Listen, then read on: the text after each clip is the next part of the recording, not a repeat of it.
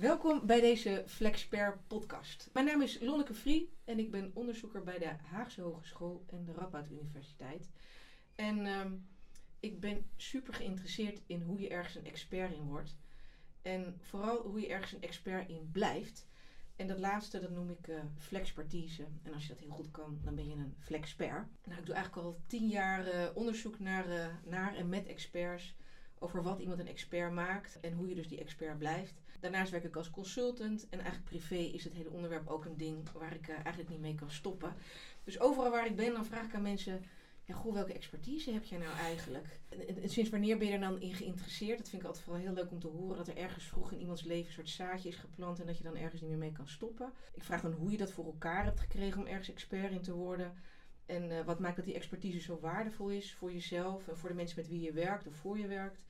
En hoe je ervoor zorgt dat je expertise van waarde blijft. Nou, na 25 jaar stellen van dit soort vragen, durf ik eigenlijk wel op dit moment te zeggen dat ik expert in flexpertise ben. En tegelijkertijd zeg ik dat ook met enige bescheidenheid, omdat als je ergens expert in bent, dan weet je ook heel goed wat je nog niet weet, of niet meer zo goed weet, of niet meer zo goed kan, of nog te leren hebt. En dat alles. Maar ja, wat is nou een expert? Een expert is vaak iemand die ergens dus enorme interesse in iets heeft en dan eigenlijk niet meer kan stoppen met leren over dat onderwerp. En dat betekent vaak heel veel daarover lezen, dingen uitproberen, zaken gaan onderzoeken. Soms letterlijk als onderzoeker of soms gewoon door dingen onderzoekend te gaan benaderen. Voor problemen vaak waarvan je hebt, dat raak je en daar wil je een oplossing voor vinden. En eigenlijk doordat je blijft leren en doen, word je steeds beter in je vak. En word je soms een van de beste in jouw vakgebied. En als je dan ook nog de nieuwste ontwikkelingen blijft volgen, dan ben je de expert waar mensen graag naartoe gaan. Nou, het woord expert is altijd een beetje beladen. Heel vaak, ik zit vaak met groepen experts. En als ik dan vraag in de zaal, wie is hier een expert? Dan spreekt niemand zijn hand op. En als ik dan vraag, ken je iemand in de zaal die expert is? Dan wijst iedereen naar elkaar. Dus in de praktijk zijn er vaak andere woorden die we gebruiken. Dingen als vaklui of specialist of een goeroe is iemand ergens in. Of de persoon binnen een organisatie waar je altijd naartoe gaat. Omdat je weet, als je het aan hem of haar of hen vraagt. Ja, dan krijg je gewoon het antwoord wat je zoekt. Want die is zo goed in het vak. Nou, die fascinatie van experts voor één specifiek ding. Dat heeft soms ook wel een beetje een keerzijde. Ik heb in mijn werk best wat experts gezien die op een of andere manier vastliepen in hun loopbaan. En dat kwam soms omdat ze zich als het ware helemaal ingegraven hadden in hun vak. En daardoor eigenlijk de wereld niet meer anders konden zien. Dus niet zien dat de manier waarop je naar een probleem kijkt of naar een oplossing misschien niet meer de juiste is. En dat je eigenlijk ook een beetje over de grenzen van je vakgebied moet gaan kijken. Om eigenlijk weer fris te kijken naar je eigen vak. En soms had dat consequenties dat iemand letterlijk geen werk meer kon vinden. Of soms ook een beetje verzuurd in een baan te blijven hangen. Weerstand te voelen om nieuwe terreinen te ontwikkelen. En dat is eigenlijk gewoon zonde gegeven de passie die iemand heeft. Nou, als dat gebeurt in iemands loopbaan, dan zeg ik altijd, dan is het tijd om jezelf te gaan vernieuwen. En hoe je dat doet, daarvoor interview ik nu een aantal flexperts. Die hebben ervaren en laten zien hoe je jezelf vernieuwt, zodat je expertise hebt die van waarde blijft voor jezelf en voor anderen. Nou, vandaag in de studio hebben we hiervoor Theo Bakker. En Theo is wat mij betreft een flexpert. Theo Bakker is lector Learning Technology en Analytics. En wat Theo heel bijzonder maakt, is dat hij naast deze expertisegebieden ook expertise heeft in autisme en in theologie. En misschien is het rijtje nog wel helemaal niet compleet. Dat zou zomaar kunnen. Maar dan krijg je een soort cocktail van verschillende expertisegebieden, waardoor je op een hele unieke manier naar problemen en vraagstukken kunt kijken. Ik ga Theo, die met mij hier in de studio zit, een aantal vragen stellen over hoe je dat nou eigenlijk doet. Al die expertisegebieden ontwikkelen. Welkom Theo. Dank je. Ja, leuk om er te zijn. Hartstikke mooi. Ik ga jou heel veel vragen stellen. Ik heb je net al eventjes kort geïntroduceerd. En ik begin maar gewoon even met de vraag, welke expertisegebieden heb jij zo al ontwikkeld in jouw loopbaan, in je leven? Ja. Nou, allereerst inderdaad theologie. En het mooie daaraan is dat ik was 11, toen wist ik wel dat ik dat wilde gaan studeren, of 12. En daardoor ook al heel jong bezig met wat je daarvoor moet doen. Want je moet dus een gymnasium doen. En daar heb ik bewust voor gekozen. Ik was de enige examenkandidaat Grieks in Ede. Ja. Op een stedelijk lyceum. Dus ik leerde ik leerde dus Latijn en Grieks, al andere talen. Ik was heel goed in talen en geschiedenis had ik genomen. Ik had zelfs geen wiskunde, dat wil ik even noemen, omdat ik er juist nu heel veel mee doe. Maar ik zag toen echt niet in wat je ermee moest. En ik leerde Hebreeuws van de dominee bij ons in het dorp, Willem van Asselt. Hij is later ook wetenschapper geworden. En toen ben ik, toen was ik 18. Ging ik heel echt twijfelen van, moet ik wel theologie gaan studeren? En de reden, en dat is een belangrijk ook element in mijn persoonlijk leven, is dat ik ook heel jong wist dat ik op jongens viel. Dus ik dacht eigenlijk van, ik moet dat uitzoeken. Daarom wilde ik ook theologie studeren. Want ik was erg gelovig als kind, dus de antwoord lagen voor mij in de Bijbel, maar ook de vraagstukken. Ja.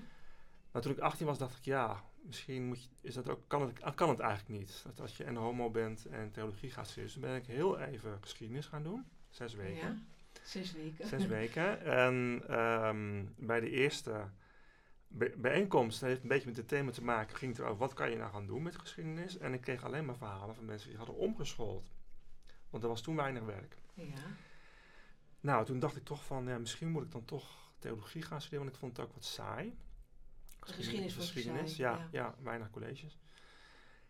En ik kon overstappen, dat heb ik toen gedaan. Ik kwam ook uit een testje van, theologie is toch wel de beste keuze voor je.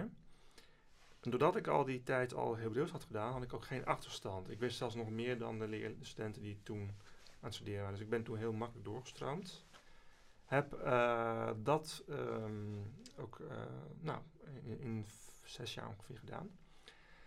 Met als specialisme Judaica. Dus ik ben eigenlijk gespecialiseerd in oude rabbijnse teksten. Judaica. Ja, ik wou zeggen dat vaak misschien voor de luisteraars een kleine toelichting.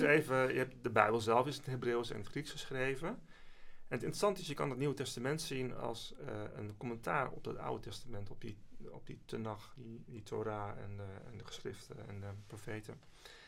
En het mooie is, als je dat doet, dan kun je ook nog alles wat erna komt ook in dat licht zien. Dus wat Joodse rabbijnen eigenlijk nooit doen, is teksten weggooien. Het moet altijd weer opnieuw verwerkt worden tot iets nieuws. Een soort recycling van teksten. Ja, zeker. Ja. En dat gebeurde ook letterlijk, in dat je allemaal snippers kreeg, die te herleiden waren naar die oude bronnen. En dat deed ik. Dus mijn passie lag bij het herleiden van waar komt eigenlijk de data die de rabbijn gebruikt. Ja. Waar komt die van origine vandaan? Hoe heeft die persoon dat omgevormd tot iets nieuws? Want blijkbaar was er een urgentie voor die rabbijn om dat te doen. Dus die data kregen een andere betekenis. Door het werk van die rabbijn. Ik noem het bewust. Waarom? Omdat ik nu ook met dit soort dingen bezig ben. Heel veel mensen snappen de link niet. Ik voel hem ook een beetje aankomen. Ik was toen al bezig met tekstanalyses op deze manier. Ja. Ik vind het heel mooi dat je dat vertelt. Want vaak zeggen mensen, ik ben hele andere vakken gaan doen.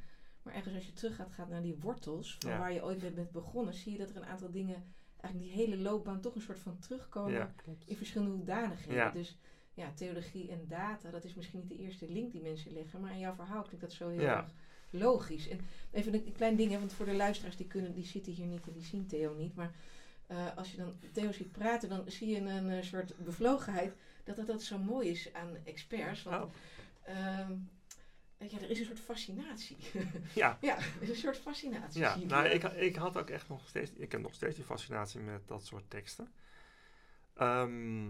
Echter, en dat was een beetje een rare loop in mijn carrière. Ik deed een afstudeeronderzoek in Engeland. Dat was hartstikke leuk, maar mijn ouders zijn toen gescheiden in dat jaar. Ja. En toen kreeg ik enorme heimwee, dus toen heb ik besloten om in Nederland te blijven. Want ik kon misschien wel gaan promoveren in Engeland. Maar mijn begeleider zelf, die vertrok juist naar Engeland. Dus ik zat, en we hadden toen nog niet zoveel internet als nu en zo. Dus het was niet iets wat je zegt van dat ga ik op afstand doen. Althans ik niet. En zijn opvolger die zei toen tegen mij, je bent niet briljant genoeg om te gaan promoveren. Terwijl ik had een 8,9 gemiddeld. Dus het sloeg nergens op. Wat maakte dat die persoon dat zei tegen jou? Ik heb geen idee. Hij is volgens mij, ik heb geen idee of hij nog leeft, maar... En nu zou ik zeggen, dan ga ik iets anders doen, dat ik het toch kan doen. Maar toen niet. Toen dacht ik, dan moet ik wat anders gaan doen. Ja, als je kijkt in expertonderzoek is het heel belangrijk dat je, zeker aan het begin van je loopbaan, een aantal mensen hebt die zien wat je kan. Ja. En die zien waar je gedreven wordt en wat je daar allemaal mee kan. Ja. Dus was er toen in jouw loopbaan iemand die op jouw pad voorbij kwam, waardoor je dat geloof, dat vertrouwen misschien kreeg om door te gaan met waar je... met jouw pad. Ja, later toen... Ik moet zeggen dat ik heb daarna heel veel bazen gehad die juist wel heel erg motiverend waren. En ik vind het zelf ook belangrijk om dat te zijn. Want in wezen, als je iemand de kans geeft, dan gaat hij ergens anders heen. Dus dat is voor veel bazen is dat eigenlijk niet wat ze willen. Mhm. Nou is het niet een hoogleraar, was dat toen niet mijn baas. Maar toen dacht ik, nou weet je wat, dan... ik deed ook een groot bijvak didactiek. Dus ik gaf godsdienstonderwijs. En ik dacht, nou weet je wat, ik ga gewoon even tijdelijk dat dan doen. En ik werd gebeld. Ik had een bijbaantje als studentassistent. En op mijn laatste werkdag werd ik gebeld door een school uit IJsselstein. Of ik iemand kende die godsdienstleraar, want ze zochten er een. Ik zei, nou, ik ben morgen beschikbaar. Dus ik heb ook heel vaak toeval. Ik weet niet of je dat ook in je onderzoek tegenkomt. Ja, heel veel onderzoekers die hebben het vaak over experts en flexperts die zeggen, ja, dat was een soort momentum. Het leek alsof het een soort, het in de sterren geschreven stond, dat iemand op mijn pad kwam. Er kwam een kans diende zich voor. Ja. Maar ze zeggen ook wel vaak van ja, die kans deed zich voor, maar ik ben ook wel degene geweest die erop afstapte. Ja, dat klopt. Want ik zie ook mensen om me heen die dan, er is een kans, het ligt eigenlijk bijna voor het oprapen en dan doen mensen het toch niet. Dus ik doe het altijd wel. Ja, dat is mijn vraag dan eigenlijk van, wat maakte dat je daar ja op zei? Iets van wat ineens op je pad kwam? Nou, ik zocht werk, maar ik denk ook dat ik kom uit een onderwijsgezin, dus ik was ook bekend met het vak. En ik denk ook nog wel, en heb ik nog steeds, ik denk dat sommige dingen gebeuren omdat ze gebeuren moeten. Ja, dat het een soort voorbestemd is, ja, nou, voorbestemd is het niet helemaal. Het is een affordance, noem ik dat in het Engels. Affordance, ja. Affordance. Affordance? Ja. Ja. Dat houdt het volgende in. Er gebeurt iets, dat stelt je tot iets in staat, maar je moet het wel pakken. Ja. En dat is met technologie zo. Dus als je hebt een mobiele telefoon, nou, dan kan je mee bellen. Maar je kan er nog veel meer mee. Dat heeft iedereen ontdekt ook. In het begin wist men dat niet. Men begreep niet waar is dat voor nodig. Dus nieuwe technologie is altijd een affordance om ergens een stap te maken. Ja. En ik denk dat het ook is met levensgebeurtenissen. Ik heb dus die hebben een bepaalde soort vorm of hoedanigheid die je kunt pakken als je het ziet. Als je de het waarde ziet. daarvan En is. een positieve kan draaien. Want dat is wel belangrijk. Ik heb toen ik 20 was mijn coming out gehad. Ik heb totaal een nieuw leven gekregen. Dan ben ik ook die Bijbel in dat licht gaan zien. Ja. Dat is eigenlijk ook de data uit de Bijbel weer in een ander licht die verhalen. Ja. Dus je hebt eigenlijk misschien gedaan wat die rabbijn toen ook deed. Door de Bijbel weer in een andere context te zien. Klopt, ja. Waardoor de woorden andere betekenis kregen. Ja. Vul ik het een beetje in? Nou ja, in het begin dacht ik van er zijn 7 teksten die gaan over homoseksualiteit. Die heb ik allemaal onderzocht. Ja. Maar er gaan honderden teksten over een nieuw leven beginnen. Het beloofde land. En dacht, daar gaat het eigenlijk om. Ja. En ik ben ook predikant geweest, daar is het niet verteld, maar dat zijn de meeste theologen die doen daarnaast. Ik was gastpredikant in de weekenden. Dus ik was ook wel voor mijn beroep altijd op zoek naar diepere lagen. Ja. En dat ermee te maken had. Dus ik was docent godsdienst geworden en daarnaast was ik gastpredikant. Ja. En toen heb ik dat 3 jaar gedaan. Ja. En wat niet in mijn cv staat, maar dat wat ik ook nog gedaan heb. Ik had een vriend van mij van de middelbare school, die kwam langs en hij was een eigen bedrijf begonnen. Ik vond dat zo fascinerend, want in mijn familie had ik niemand die zelfstandig ondernemer was. Hij wel. En ik dacht, dat kan ook blijkbaar. Dat is ook een wereld. Ja. Een andere soort wereld. Ik was daar heel erg gefascineerd. Ook denk omdat die optie om, docent levensbeschouwing, dat vond ik wel aardig, maar niet voor mijn leven lang. Mm-hmm. En predikantschap merkte ik ook ingewikkeld, want dan moet je met je vriend ergens in een pastorie in Friesland zitten. Dat waren eigenlijk de opties. Dat is de logische route. Of de affordance is in die context. Precies. Maar, en wat vond je zo fascinerend dan daaraan, aan het ondernemerschap? Het zelf kunnen maken van werk. En daar ook volledig verantwoordelijk voor zijn. En niet afhankelijk van anderen, dacht ik toen. Maar je bent natuurlijk afhankelijk van je klanten. Ja, er is altijd een afhankelijkheid als je iets samen doet. En toen dacht ik, wat kan je nou doen met theologie in het bedrijfsleven? En toen kwamen we uit op, want het was in 2000 ongeveer, op begrafenissen. Dus ik ben uitvaartondernemer geworden. Dat deed ik naast die baan als docent. Want dat was een paar dagen in de week. En daarnaast had ik dan de uitvaartonderneming met een collega. En zij en ik samen hadden dus die onderneming. Ik heb ook een diploma gehaald voor het uitvaartwezen. Ja. En het was ook het eind van de jaren 2000. Ja. Dus Manfred Langer was overleden. En er was een enorme boost over nieuwe uitvaartvormen. Ja. En ik dacht, dan kan ik daar iets in betekenen. Ja. Was dat ook zo'n soort momentum, wat je net beschreef, dat er soort dingen samenkomen waar je de kans greep om daar iets mee te doen? Ja. En ik was niet de enige. Er waren heel veel mensen die toen dat vak ingingen. Ook goed om te noemen, AIDS was ook nog niet een opgelost probleem. Dat is een beetje raar, maar... Dus wij dachten, dat is booming. Bleek heel moeilijk te zijn. Ja.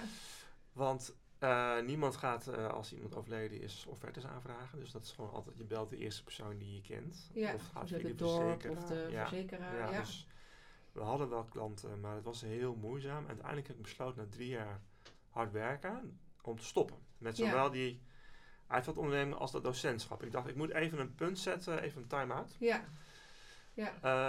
Terwijl ik kreeg een vaste baan aangeboden als docent. En ik dacht, dan ben ik mijn leven lang. En mijn vader was dat ook. Ja, dus je hebt daar bewust een keuze gemaakt. Dat is ook wel heel mooi dat je dat zegt. Ja. In mijn onderzoek zelf ook veel Flexperts dat er vaak in hun loopbaan een soort moment was dat je eventjes afstand moest nemen van alles wat je doet. Ja. Om eigenlijk weer te voelen welke keuzes je moet maken. Precies. Dus van de ene kant, soms is het leven als het ware een soort lopende band met allemaal objecten en misschien affordances die erop liggen, die je kan pakken. En dat soms de afstand weer even nodig is om te weten welke moet ik dan nu pakken met alles wat er voorbij komt. Zeker als je de combinaties kunt maken. Zoals ik hoor je nou een aantal verschillende combinaties maken. Dus dat zit kennelijk in jou. Ja, om dat te zien en te kunnen. Ja. Dus dan ben je gestopt met... ik dacht ik moet even time-out. En ik dacht weet je, ik had nog veel contacten met die faculteit theologie. Daar zocht ze iemand bij de onderwijsbalie. Ik dacht, ga dat een tijdje doen. Ja. Dus ik was daar, maar al vrij snel dacht ik van, dit proces kan eigenlijk wel wat makkelijker. En de studiegids moest gemaakt worden en dat gebeurde allemaal nog handmatig. En ik was, denk ik, vergeleken met die collega's veel makkelijker met computers, omdat ik dat tekstonderzoek had gedaan met mijn computer. Aha. En daardoor zag ik de kansen in... Maar even omdat dat tekstonderzoek, dat was zeg maar die herziening van die Bijbel. Ik had onderzocht een 7e eeuws commentaar met behulp van allemaal fragmenten. Ja. En ik had dus een Mac. Waarom? Op een Mac zag je ook echt die Hebreeuwse tekens. Ja. En daardoor was ik heel goed met computers en ik kon dat ook gebruiken in mijn nieuwe functie eigenlijk. Ja. Het is wel heel grappig, want non-verbaal, dat zien ook de luisteraars niet. Nee. Maar hier zie je een soort zeven met handen. Een soort uitvogelen, dingen ergens uithalen. Ja, dus dat, en puzzelen vind ik leuk. En puzzelen, Er zijn een aantal woorden die je zo her en der terug ziet komen in jouw werk. Er is nog een ander woord wat belangrijk is, dat woord systeem. Het systeem, ja. Ik ben natuurlijk opgegroeid in de gereformeerde context. En dat is een heel belangrijk systeem. Sowieso theologie en religie zijn eigenlijk systemen. Ja. Geloofssystemen. Ik was tegelijkertijd een persoon die daar niet in paste. Ja. Dus ik was heel erg bezig met mijzelf en dat systeem. En de organisatie waar je in werkt is ook zo'n systeem.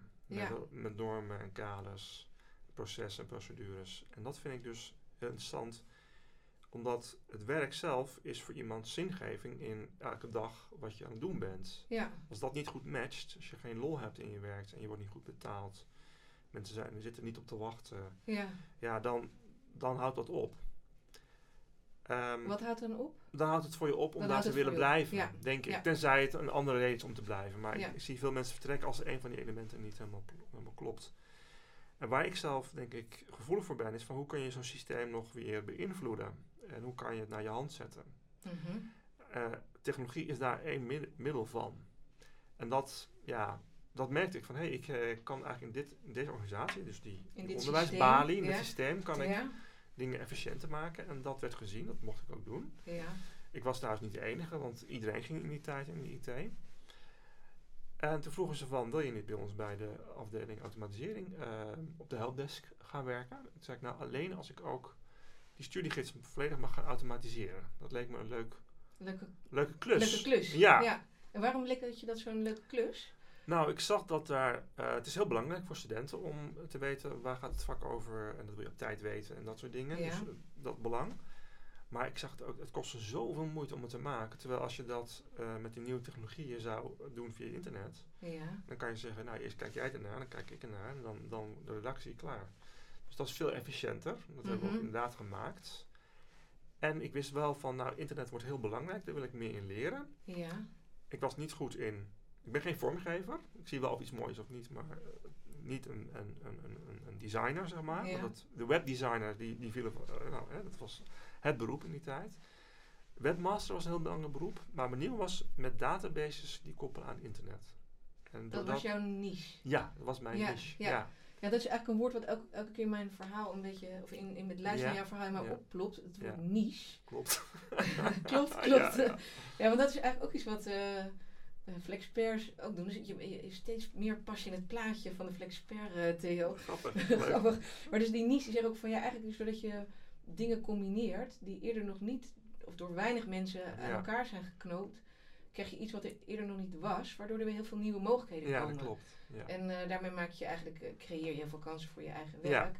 Maar voeg je ook iets toe aan de context waarin je werkt, omdat je net even anders kijkt en anders doet dan de meeste mensen doen. Dus dit werd dus jij ging letterlijk aan elkaar knopen, een systeem met een database. Precies, met die in het systeem teksten van het onderwijs, of van de balie waar je zat. Klopt. Ja, en ik moest natuurlijk ook een programmeertaal kiezen. Ik koos toen Cold Fusion, dat bestaat niet meer, maar het was een hele mooie taal.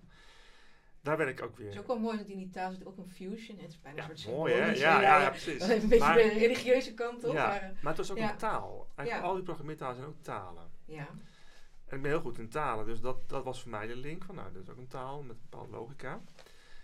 En toen deed het zich voor dat ik zag ook weer kansen om met die taal andere dingen te doen. Dus ik ging ik kreeg opdrachten. Voor de AVRO heb ik destijds heel veel dingen gedaan. En er was iemand die vroeg, kan jij niet lesgeven in die taal? En ik was natuurlijk docent. Ja. En daardoor ben ik, als je iets moet uitleggen, dan moet je nog beter snappen hoe het werkt dan wanneer je dat niet moet doen. Dus ik ben altijd vanuit presentaties en gewoon lesmateriaal dit soort dingen gaan doen. Dus ik werd heel erg goed in dat programmeren. En toen ben ik weer voor mezelf begonnen. Dus ik ben weer ondernemer geworden. Ja. Dus je kon eigenlijk een oude expertise weer in een nieuwe hoedanigheid uit je rugzak trekken. Ja. Ik deed nog wel die preken in het weekend. Ja. Dat was mijn laatste voeling nog met het theologievakgebied.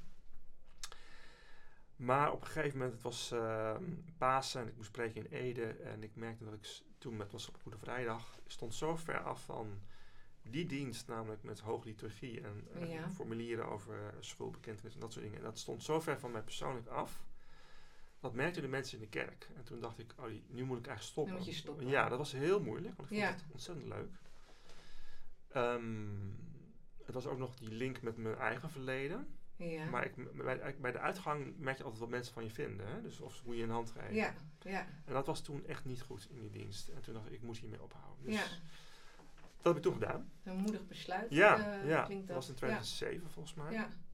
Ondertussen had ik dat eigen bedrijf. En dus daar ben ik op dat spoor doorgegaan. Ik heb ook een... en dat bedrijf, dat was het bedrijf dat... Wat was jullie wij bouwden, propositie? Wij bouwden content management systemen voor met name onderwijsinstellingen. Op de HBO-raad hadden we onze klant. Universiteit Utrecht. Ik ben nog heel even webmaster geweest van de Universiteit Utrecht. En ik was goed in kijken die vertaalslag van wat wilden die klanten dan automatiseren. Hoe kun je het omvatten in die techniek en dan gaan gebruiken. Dat vind ik altijd interessant. Dus dat is een omvormen wat je ook kan. Ja, klopt. Vertaalslagen maken. maken. Die sensemaking, dat is een term die ik sindsdien ben gaan gebruiken. Ja, dat is ook een beetje als je terug naar die data, dat je dus elke keer iets een andere betekenis geeft. Ja. En theologie is ook sensemaking. En theologie is ook sensemaking. Ja, dus ik heb het verschoven van het leven in het algemeen meer naar sensemaking in organizations. Dus dat is... mag ik iets vragen? Ja? Als je dan kijkt waar die wortels begonnen, je had het over de teksten van de Bijbel en dat je daar verschillende betekenissen aan kan geven. En het klinkt een beetje in jouw verhaal dat hetgene wat je vroeger al heel erg leuk vond om te doen, steeds meer gelaagdheid en diepere betekenis krijgt, doordat je het in verschillende hoedanigheden hebt gedaan. En op een steeds groter gebied, maar dat vul ik een beetje in. Herken je de zin van wat ik zeg? Ik snap wat je... Ik heb zelf ook veel nagedacht van hoe kom ik nou van A naar opeens naar C.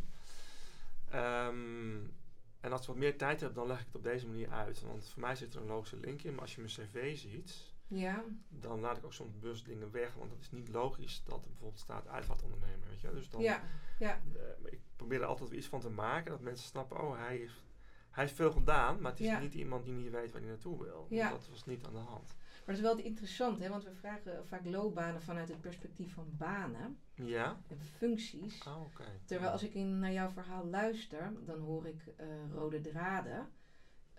die zich soms ontwikkelen binnen een baan of binnen een constellatie.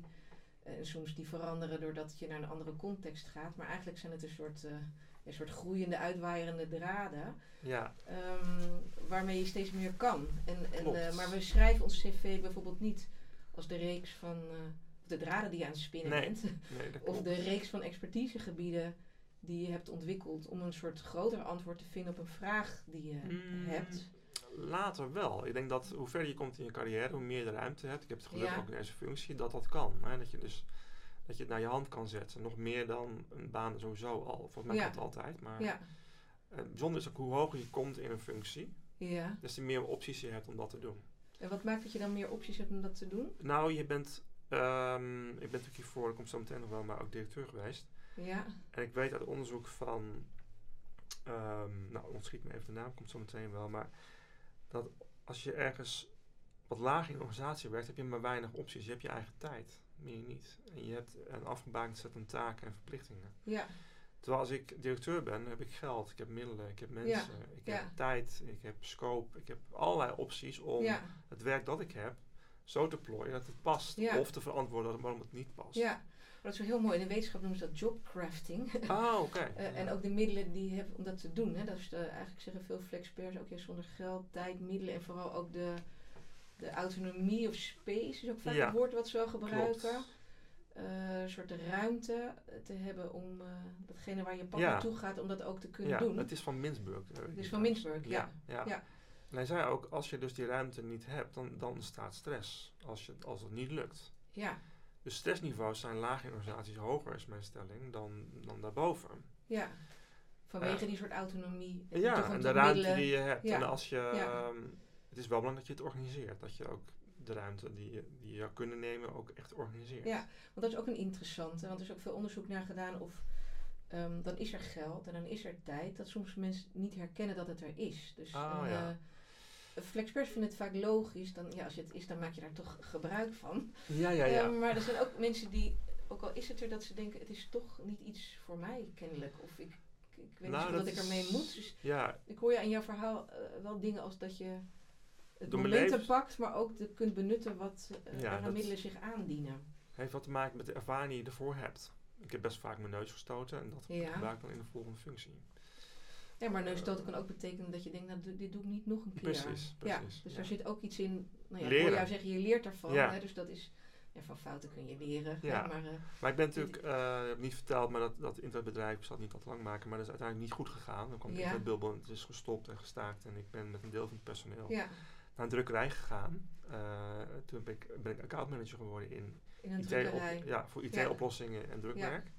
Nou, weer een nieuw gebied. Dus ik heb eigenlijk steeds gemerkt, je kan gewoon heel snel iets onder de knie krijgen. Ja, dat zeg jij. Hè? Ja. Maar hoe doe jij dat? Zoiets heel snel onder de knie krijgen? Nou, toen met dat IT, ik ging echt alles lezen wat er was. Ik las echt los en vast. Complete handleiding voor JavaScript. Dat mijn partner ook thuis zei, wat ben je nou aan het doen? Heb je nog kastje? Ja, ik wil gewoon weten wat dat kan. Ja. Ik zag dan een soort grammatica die je moet lezen en doornemen. Vervolgens heel veel oefenen. Het zijn allemaal ambachten, dus dat moet je heel veel oefenen. Ja. Ik ben ook, niet verteld, maar ik ben ook organist en pianist. Dus dat is ook heel vaak oefenen. Weet even luisteraars, kun je nog bijhouden? Ja. Dus en dan word je steeds beter. Ja. En het is nooit klaar, en dat is ook leuk. Ja. Dus ik zie ook die dingen niet als van, ik moet dan een bepaald punt bereiken voordat ik iets kan gaan doen. Nee, je kan het al meteen inzetten en die confrontatie tussen wat ik dan doe en jij dan ervaart, is meteen weer lerend. Dus die wisselwerking, zeker als je met klanten en opdrachten werkt, heb je dat. Dan heb je voortdurend de feedback. De feedback loop moet je eigenlijk zo snel mogelijk maken. De feedback doe zo snel mogelijk maken. Ja. Dus dat wil zeggen dat je feedback krijgt op hoe je het doet. En van daaruit weer beter worden in wat je doet en wat je aan het leren bent. Ja. En met concepten werken in plaats van met eindproducten. Dus een soort prototyping. Ja. In whatever context je ook bent. Precies. Dus het is uitproberen, testen, feedback en dan weer verder. En dan datgene wat die andere aandraagt weer meenemen in een volgende versie. Dan wordt de groep die mensen die zich daaraan verbonden voelt groter. Ja. En dan wordt het makkelijker. Ja. En heb je nou nog specifiek soorten mensen met wie je dat graag doet? Want je kan feedback aan Jan en Alleman vragen. Zeg je van, ik werk graag samen met bepaalde mensen, want die zorgen ervoor dat het snelle leren mogelijk wordt. Ja, ik denk dat mijn voorkeur gaat uit naar wat mensen die wat hoger in organisaties werken. En waarom dat? Nou, die zijn daar gekomen omdat ze zelf een bepaalde kwaliteit hebben die hun daar heeft gebracht. Mm-hmm. En die is bij iedereen anders. Ja. Dat is echt fascinerend hoe dat kan. Als ik even de directeur neem van deze school, die zijn allemaal anders, maar ze zijn daar wel gekomen omdat zij die zo'n kwaliteit hebben. En wat bedoel je met kwaliteit? Een strategie om met complexiteit om te gaan. Ah, met die complexiteit. En te weten wat dan de volgende logische stappen zijn waar je naartoe zou willen. Mm-hmm. En dat zijn allemaal lessen eigenlijk. Die mensen, hun manier, het is een soort menukaart bijna. Die kan zeggen, kan ik dat, wat past bij mij? Dus je kan zeggen, uit hun lessen kun je een aantal dingen halen die je weer kan integreren in jouw eigen leerproces. Precies, ja. En is het nou ook zo dat, doordat die mensen zo goed zijn in complexiteit, ze ook goed kunnen zien waar datgene wat jij doet past binnen een groter geheel?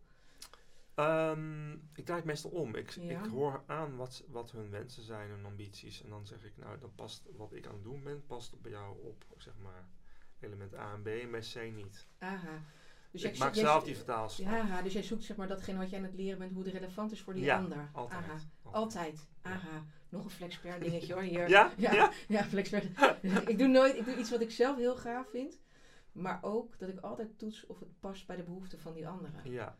En dat is een heel interessant. Het klinkt zo logisch, maar dat is niet voor iedereen logisch. Want vaak, bijvoorbeeld met experts, die vinden het vaak heerlijk om met hun mensen in hun eigen bloedgroep te zitten. Oh, ja. Dus die gaan naar hun peers toe en gaan daar testen. En zegt iedereen, oh ja, super, super, leuk. Maar vaak door de randjes op te zoeken van waar jouw gebied eindigt en die van een ander begint, kom je op andersoortige inzichten. En ook de relevantie kom je daarin. En ik hoorde jou nog iets zeggen, nog een Flexpert dingetje. Is dat je zegt van ik ga eigenlijk al uitproberen nog voordat dat ik het helemaal kan of weet waar niet letterlijk je zin kan niet helemaal meer terughalen. Het Flexperts die noemden dat ik ga een soort van claimen. Dat wil zeggen, ik ga naar de buitenwereld zeggen, ik ben hiermee bezig. Klopt. Ja, klopt dat? Ja, klopt. Ja, leuk is dat. Ja. Ik ben hiermee bezig. En dan, wat er dan gebeurt, ik hoor jij dingen zeggen als dan ga je het uitproberen. En dan komen mensen naar je toe, waardoor je eigenlijk weer... Het heet reificatie. Reificatie heet dat? Ja, dan wordt het een ding. Dan wordt het een ding? Ja, bijvoorbeeld nu, ik ben helemaal nu op de lijn statistisch onderzoek naar kansengelijkheid. Ja. Nou, dat gebeurt niet in Nederland. Ja, het is een niche hoor ik maar weer. Klopt. In het hoger onderwijs. Misschien dat het elders wel gebeurt. Ja, maar hier in deze context is het relatief uniek. Ja. Ik heb helemaal beschreven hoe ik het aanpak. Dat is een van mijn eerste dingen. Heel goed beschrijven wat je gaat doen. Ja. Ik ben dus niet iemand die denkt van, in dit geval trouwens, ik ga het wel doen en dan... natuurlijk heb ik zelf wel die software uitgeprobeerd en dat soort dingen. Maar eerst maar eens opschrijven, wat ga ik precies doen? En wat claim ik dan als mijn vraagstuk? Ja. Vervolgens zoek ik ook publiciteit op. Dus ik heb een website gemaakt, ik heb er presentaties over gegeven om te kijken, wat doet het met mensen in de zaal? Een jaar geleden, toen ik het hier bracht, over gelijke kansen en eerlijkheid, noemde ik het toen dacht iedereen, dat gaat over fraude met ChatGPT. Dus ik had totaal verkeerde link. Een framing soort gemaakt. Nee, dat deden de mensen in de zaal. Dat deden de mensen in de zaal, die maakten dat label legden ze erop. Ze vonden het een leuk verhaal, maar ze begrepen het eigenlijk moeilijk. Ja. En toen dacht ik, ik moet er anders over praten. Dus, en dat doe ik dus iedere keer. Ik breid dan ook mijn eigen kennis uit. Het is ook een moment waarop je iets klaar moet hebben, want zo'n presentatie kan je niet uitstellen. Ja. En dat dringt mij om bepaalde, het zijn sluizen eigenlijk waar je doorheen gaat. En iedere keer kom je een stap hoger in zo'n sluis. En wat is hoger dan? Ik moet denken aan, in Engeland heb je een prachtig kanaal waarbij een boot, je moet door 7 sluizen heen om een niveauverschil te verplaatsen. Ja. En dat doe ik dan met dat soort presentaties. Ja. En nu ben ik bij het moment dat ik het ook echt ga doen. Welke sluis, bent die 7e? Ja, heb je bereikt? Ja, en in dit geval is dat dan dat ik ook... Want nu heb ik het eerst gedaan, makkelijk, in de school. De volgende stap is dat ik aan het wetenschappelijk publiek laat zien van dit ga ik onderzoeken. Dat doe je met een... Dan ga je hem eigenlijk coinen noemen ze dan zo mooi. Of munten noemen ze dat zo mooi in de wetenschap. Ja. Nou, misschien ken je het concept pre-registratie. Dat je dus van tevoren vastlegt wat je gaat onderzoeken. En dat gebruik ik altijd. Dus dan doe je hem alvast... de haak doe je alvast erin. Precies. En het is ook een moment waarop je... als ik afga voor die doelgroep... dat wil ik natuurlijk niet. Nee, dat wil je natuurlijk niet. Nee, dus dan is het nog beter. Ja.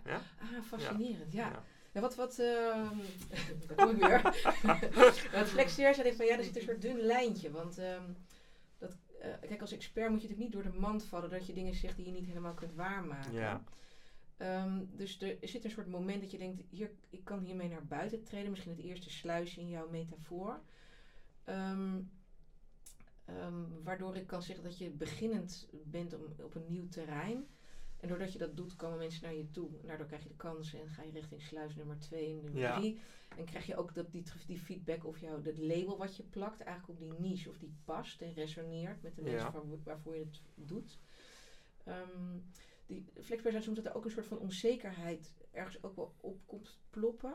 Dus een soort ongemak of zoiets van, ik roep het nu wel, maar ik ben het ergens nog niet. Herken je dat bij jezelf? Ja, tegelijkertijd weet ik ook al, ik heb het nu zo vaak gedaan met een onderwerp. Dus you know the drill, zeg maar. Ja, het gaat ook steeds sneller, vreemd genoeg. Van de begaande grond naar die sluis naar boven te gaan. Ja, maar ik moet denk even een stap terug maken in mijn carrière, anders is het misschien niet goed te klinken. Toen ik dus die baan kreeg bij die drukkerij, dat was echt tijdelijk. Ja. En toen kreeg ik de gelegenheid om bij de UvA te gaan werken, bij de faculteit Geesteswetenschappen. Nou, ik had natuurlijk theologie gedaan, dus het lag een beetje in de kaas verlengde. Als expert om verschillende onderwijssystemen aan elkaar te knopen. Ja. Dat deed ik een tijdje en toen zei iemand, joh, dat vind jij zo leuk. Informatiekunde is echt een studie die zou bij jou passen. Ja. Ik ken de hele studie niet. Een studie van de UvA kan je gewoon naast je werk doen. En ik ben hem nog steeds erg dankbaar dat hij dat suggereerde, want ik heb het opgezocht. En dacht, dit is eigenlijk een superleuke studie. Namelijk de vertaalslag van techniek in organisaties. Dat deed ik voortdurend. Rondom informatie. Ja, precies. Ja. Dus dan ben ik dat gaan studeren.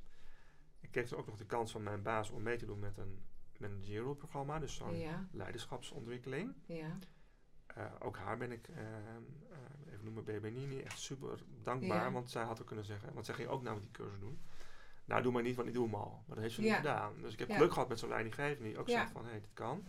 Ja. En ik ontdekte daar het thema studiesucces. Daar werd ik helemaal door gefascineerd. Wat maakt dat studenten succesvol zijn? En er was een docent die dat heel goed kon. Dus ik kwam eigenlijk tot de ontdekking dat die systemen die ik voornamelijk gedaan vanwege procesautomatisering, die bleken allemaal gegevens te bevatten waarmee je ook studiesucces kon verbeteren. Er zat de data in waar je een andere betekenis aan kon geven. Dat. Toen ben ik van lieverlee doorgegroeid. Ik heb 8 jaar bij de UvA gewerkt tot informatiemanager onderwijs voor de hele UvA. Ja. En ik mocht een groot informatiesysteem implementeren. Dat was een verschrikkelijk taai project, maar dat is redelijk goed gelukt. Ja. En toen dacht ik, nu ben ik toe aan de volgende stap. En toen kwam ik toevallig dan Deloitte tegen. Ja. Via het collegelid van de UvA, die had vroeger met Deloitte gewerkt. En die zei, ik ga eens met hun spreken. En ik schreef de informatiestrategie van de UvA. Dus zij gaven daar feedback op. En toen dacht ik, interessant bedrijf. Want ik dacht accountants, maar het is het grootste consultiebedrijf ter wereld. Ja. En ik merkte van, er zit heel veel kennis over dingen die ik leuk vind, maar op een volgend niveau. Ja. En toen ben ik daar gaan werken. Dat heb ik 3 jaar gedaan. Ja. En daar zat ik bij dat was echt een moment, een switch in mijn carrière was dat. Dat ik deed allerlei dingen, informatiestrategie voor TU Eindhoven. Ik deed echt meer van hetzelfde, maar toen op één dag, toen was er een presentatie over een analyse van de analytics groep op een bank, waarbij de vraag was, welke klanten met een resthypotheek hebben een probleem en wie hebben dat eigenlijk niet? Wie hebben het gebruikt als een slimme belastingconstructie, als een soort investering? Ja. En wie moet het hebben moeite het af te betalen? Want groep A wilden ze met regelingen daarover communiceren en groep B met investeringen. Met bijvoorbeeld aandelen. Ja. En ik zag die analyse en dat was ook heel mooi gevisualiseerd. Ik dacht ik, als je hier invult, studenten stoppen met een studie of niet, haal een diploma ja of nee, kan ik hetzelfde doen. Dus je deed een soort connecting the dots sessie. Dus en bij de UvA had ik zo lang gewerkt, daar zagen ze wel vonden ze wel interessant. Ja.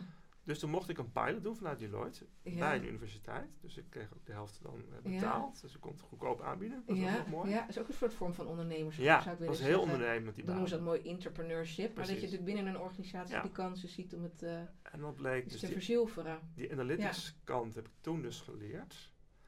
Toen vroeg ik aan die statisticus, kan je me uitleggen hoe het werkt? En toen zei hij, dat snap jij toch niet. Want ik had nooit wiskunde gehad. Ja. En toen dacht ik, dat moet je niet tegen mij zeggen. Niet tegen mij zeggen. Ja, dat triggert misschien niet. Ja, want dan word ik een beetje rebels en dan ga ik het toch leren, want ik wil het helemaal snappen. En dat heeft ertoe geleid dat ik toen, dan ben ik helemaal mijn eigen gaan maken. Ook die programmeertaal, want het was R, dat was een andere taal. Ja. We zijn voor de VU een heel prachtig project gaan doen, vanuit dat PUVA-project. Ja. En toen, na 3 jaar, dacht ik, ik ben nu vooral aan het werk voor de caravan van die partner van Deloitte, of die dikke auto. Maar het gaat me eigenlijk om die studenten en de gemeenschap van de universiteit. Hè. Ja. Ik vind communities heel mooi. Ja. Dat is natuurlijk die kerkelijke achtergrond. Ik wou net zeggen, ik zie daar ook een link natuurlijk, dat je daar klopt. gewend bent om in te begeven in een community. Ja. Ja. En toen deed ik een onderzoekje naar werkgelegenheid in Enschede. Dat was een klusje daarnaast.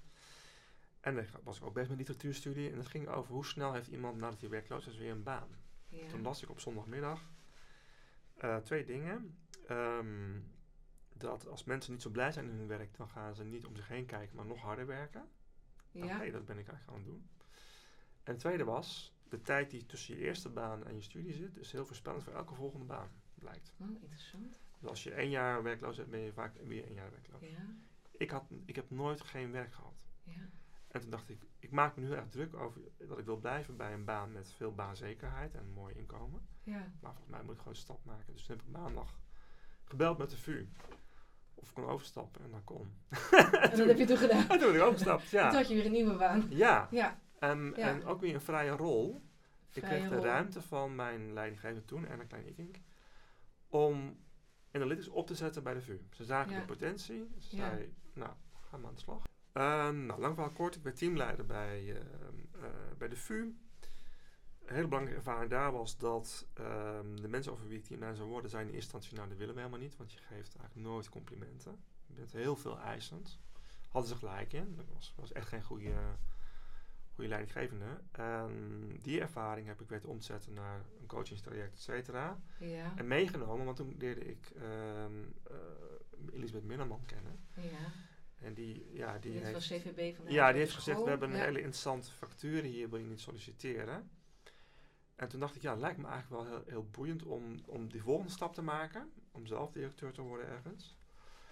En doordat ik die ervaring had meegenomen van hoe ben je eigenlijk een goede leidinggevende, heb ik, denk ik, maar dat zou je ook de collega's hier moeten vragen, een aantal valkuilen die je als leidinggevende hebt, namelijk alles zelf willen doen. En, ik ben wel nog steeds kritisch, maar ik probeer ook mensen te stimuleren in wat ze doen. Ja. Kunnen maken. Ik had ook een fantastisch managementteam, dus toen ben ik hier gaan werken als directeur onderwijs, kennis en communicatie. Echt in de tussentijd zocht ik wat meer uitdaging weer intellectueel. En toen ben ik bij toeval een hoogleraar tegengekomen die wist alles over autisme. En ik had datasets over dat onderwerp, mijn studiesucces. En toen ben ik dat gaan onderzoeken naast mijn baan. Ja. En het was ook voor mij een ontspannings... Het was ontspannend, omdat ik was heel erg intensief bezig met mijn gewone werk, met allerlei regeldingen. En dan in mijn vrije tijd, dan kon ik me helemaal op dat verliezen in dat onderwerp. Verliezen, ja. En doordat ik had geen proefpersonen en in coronatijd had ik wel die data. Terwijl veel van mijn collega's die liepen vast, ging het bij mij juist extra hard. Ja. En toen tot mijn verbazing was ik dus veel eerder klaar dan ik had gedacht. Met je proefschrift. Ja. En toen merkte ik, want als directeur moet je juist niet van de inhoud zijn, maar meer van de randvoorwaarden en kwaliteit, denk ik. En strategie. Maar toen merkte ik wel van hier ligt echt mijn passie. Ja. En toen zei Ellen Sjoerd, dat is ook een lector aan de Haagse, dat haar beroep haar past als een handschoen. En toen dacht ik, dat is het eigenlijk. Dat lectoraat, want er lag een vacature voor een lector. Learning Technology, dus volgens mij moet ik dat gaan doen. En dat was een lastig besluit, want ik was nog niet zo lang directeur. Ik heb toen ook het college gebeld en gezegd, dit speelt er. Wat zal ik doen? Want als jullie dat niet willen, dan doe ik het niet. Ja. Maar dan ga ik denk ik wel over een half jaar wat anders zoeken. En toen hebben ze mij de gelegenheid weer geboden om te zeggen, nou blijf dan vooral en solliciteer. Ik heb gewoon een sollicitatie gedaan en ik heb doorlopen. En toen ben ik lector geworden. Dus dat is waar je nu staat. Ja, waar ik nu sta. Ja. Dus dat is een heel lang verhaal om te komen waar ik nu ben. Dus ik heb veel geluk gehad met mensen om me heen die ook die ruimte zagen, maar je moet er wel om vragen. Ik heb ooit een leidinggevende gehad. Dat is een tip die je zou hebben voor de luisteraars. Even naar de tips. Zo kom je bij de tips. Ja. Als je niet zo tevreden bent, kan je ertoe leiden dat je gaat klagen. Dat is niet zo effectief, is mijn ervaring. Ik heb dat ook in het verleden zelf gedaan. Ik ben ook eens bij een leidinggevende geweest en ik kwam met klachten en die zei, wat is je oplossing?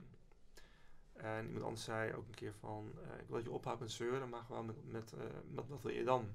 Ja. En dan kan ik met je meedenken, maar nu kan ik niet met je meedenken. Dus dat is in eerste instantie echt niet leuk om te horen, maar het zijn van die momenten dat het even knelt en knarst. Ja. Dan moet ik iets mee. Ook met die ervaring met mijn team toen, die eigenlijk zeiden van, joh, je bent eigenlijk geen leuk persoon om voor te werken. Nou, dat is natuurlijk pijnlijk. Dat is best stevige feedback. Ja. Dus mijn tip is om dat soort nare gebeurtenissen, die volgens mij wij allemaal wel eens meemaken, om te draaien naar en bij jezelf te zoeken van, wat moet ik veranderen? Ja. Om vervolgens van waarde te zijn en dan weer een volgende stap te kunnen maken. En neem dat mee. Dat is een bagage die je bij je hebt. En die je maken tot de persoon die je bent. En die je kunt gebruiken om de volgende keer hopelijk niet in zo'n valkuil te stappen. Ja. Er komt ook altijd wel de vraag boven van, je wil ook jezelf blijven. Hè? Dat zijn heel veel mensen van, weet je wel, ik moet dan iets anders doen, maar ik wil ook nog mezelf blijven. Maar er is ook een beroemde poster van Loesje die zegt, je kunt best wel veranderen, want je blijft toch wel jezelf. Ja. Hoe heb jij dat ervaren? Want je zegt van, je moet dan die ervaringen, die deden een spiegel over hoe je bent en dingen geneigd te doen. Heb je het gevoel dat je dan nog jezelf bent als je andere dingen gaat doen? Ja, want de manier waarop je het doet, methodisch ben ik niet veel veranderd. Ik heb bepaalde manieren van geleerd om snel stukken te scannen of op te bouwen. Ja. Of te kijken naar randvoorwaardige organisaties. Ik denk veel modellen, dus die neem ik gewoon eigenlijk steeds mee. Ja. En ik weet ze dan wel weer op een nieuwe plek weer toe te passen. Ja. En op sommige dingen ben ik wel, duidelijk en zijn wel minimale voorwaarden. Ik zeg, daar moeten we altijd wel aan voldoen. Noem maar wat. In mijn werk nu met data. Ja, je zal altijd met de AVG je moeten verhouden. En de beveiliging van die gegevens. En dat het goed is over te dragen en uit te leggen aan anderen. Ja. Dat het ethisch is afgestemd. Dat zijn van die dingen, als we dat laten gaan, dan kan je niet van afwijken. Dus dat hou ik wel overeind, denk ik. Ja. En als dat helemaal gepasseerd is, dan kan je weer door. Kan je weer door. Dan gaat het vliegwiel weer draaien, zien we hier nog verbaal. Ja, Ja, mooi hoor. Ja, dus het is eigenlijk wel gewoon een hele mooie praktische boodschap voor iedereen die in zijn loopbaan zichzelf soms ziet klagen. En natuurlijk weet je, het klagen niks menselijks vreemds. Nee, en wat handig is, ook als tip, bedenk wat je deze week wil doen, wat je over een maand wil doen, maar ook al wat je volgend jaar zou willen doen. Ja. Dus ik heb zelf zo'n schema gemaakt van waar wil ik op een gegeven moment zijn. Nou, nu is mijn stip op de horizon is mijn intree-reden op 21 november volgend jaar. En door daar dan terug te denken, dan weet je ook, als je keuze moet maken in een week, wat is nou belangrijk nu en wat eigenlijk niet. Dus het helpt je in het brengen van focus. Focus en prioriteit. Ja, focus en prioriteit. En dus dichter blijven bij wat je zelf belangrijk vindt en wat je aan waarde toe te voegen hebt. Ja, nog wel openstaan voor dingen die toevallig gebeuren, daar hou ik nog steeds van. Ja, zodat het geen marsroute met een blauwdruk is waar je niet meer vanaf kan wijken. Nee. Maar het eigenlijk klinkt als een soort van koers, dat je duidelijk weet waar je op koerst. Ja, inderdaad. Ja. Ook een mooie praktische tip, een week, een maand, een jaar. En dat iedere keer weer bijhouden. Ja, het is niet komt niet van, ik moet even de credits geven, dat is van het boek Grip. Ah, boek Grip, ja. En dat is een Getting Things Done boek, wat ik ook bezig trouwens, maar ook heel erg duidelijk van je eigen persoonlijke ontwikkeling. Want als je dat weet, dan kan je het ook naar andere mensen duidelijk maken. En dan wordt het weer zo'n ding. Weet je? Dan gaan mensen er ook rekening mee houden. Ja, dan wordt het eigenlijk ook weer een soort vorm van claim in die zin. Theo is daarvan op dit moment. Ja. Of gaat er naartoe. Ja, inderdaad. Wordt straks daarvan. Dat is natuurlijk vaak wat mensen de tekst niet altijd bij hebben van waar ze voor staan en waar ze naartoe willen. Ja. En hoe duidelijk je dat kunt zeggen, is het ook voor mensen makkelijker om dan met jou mee te denken.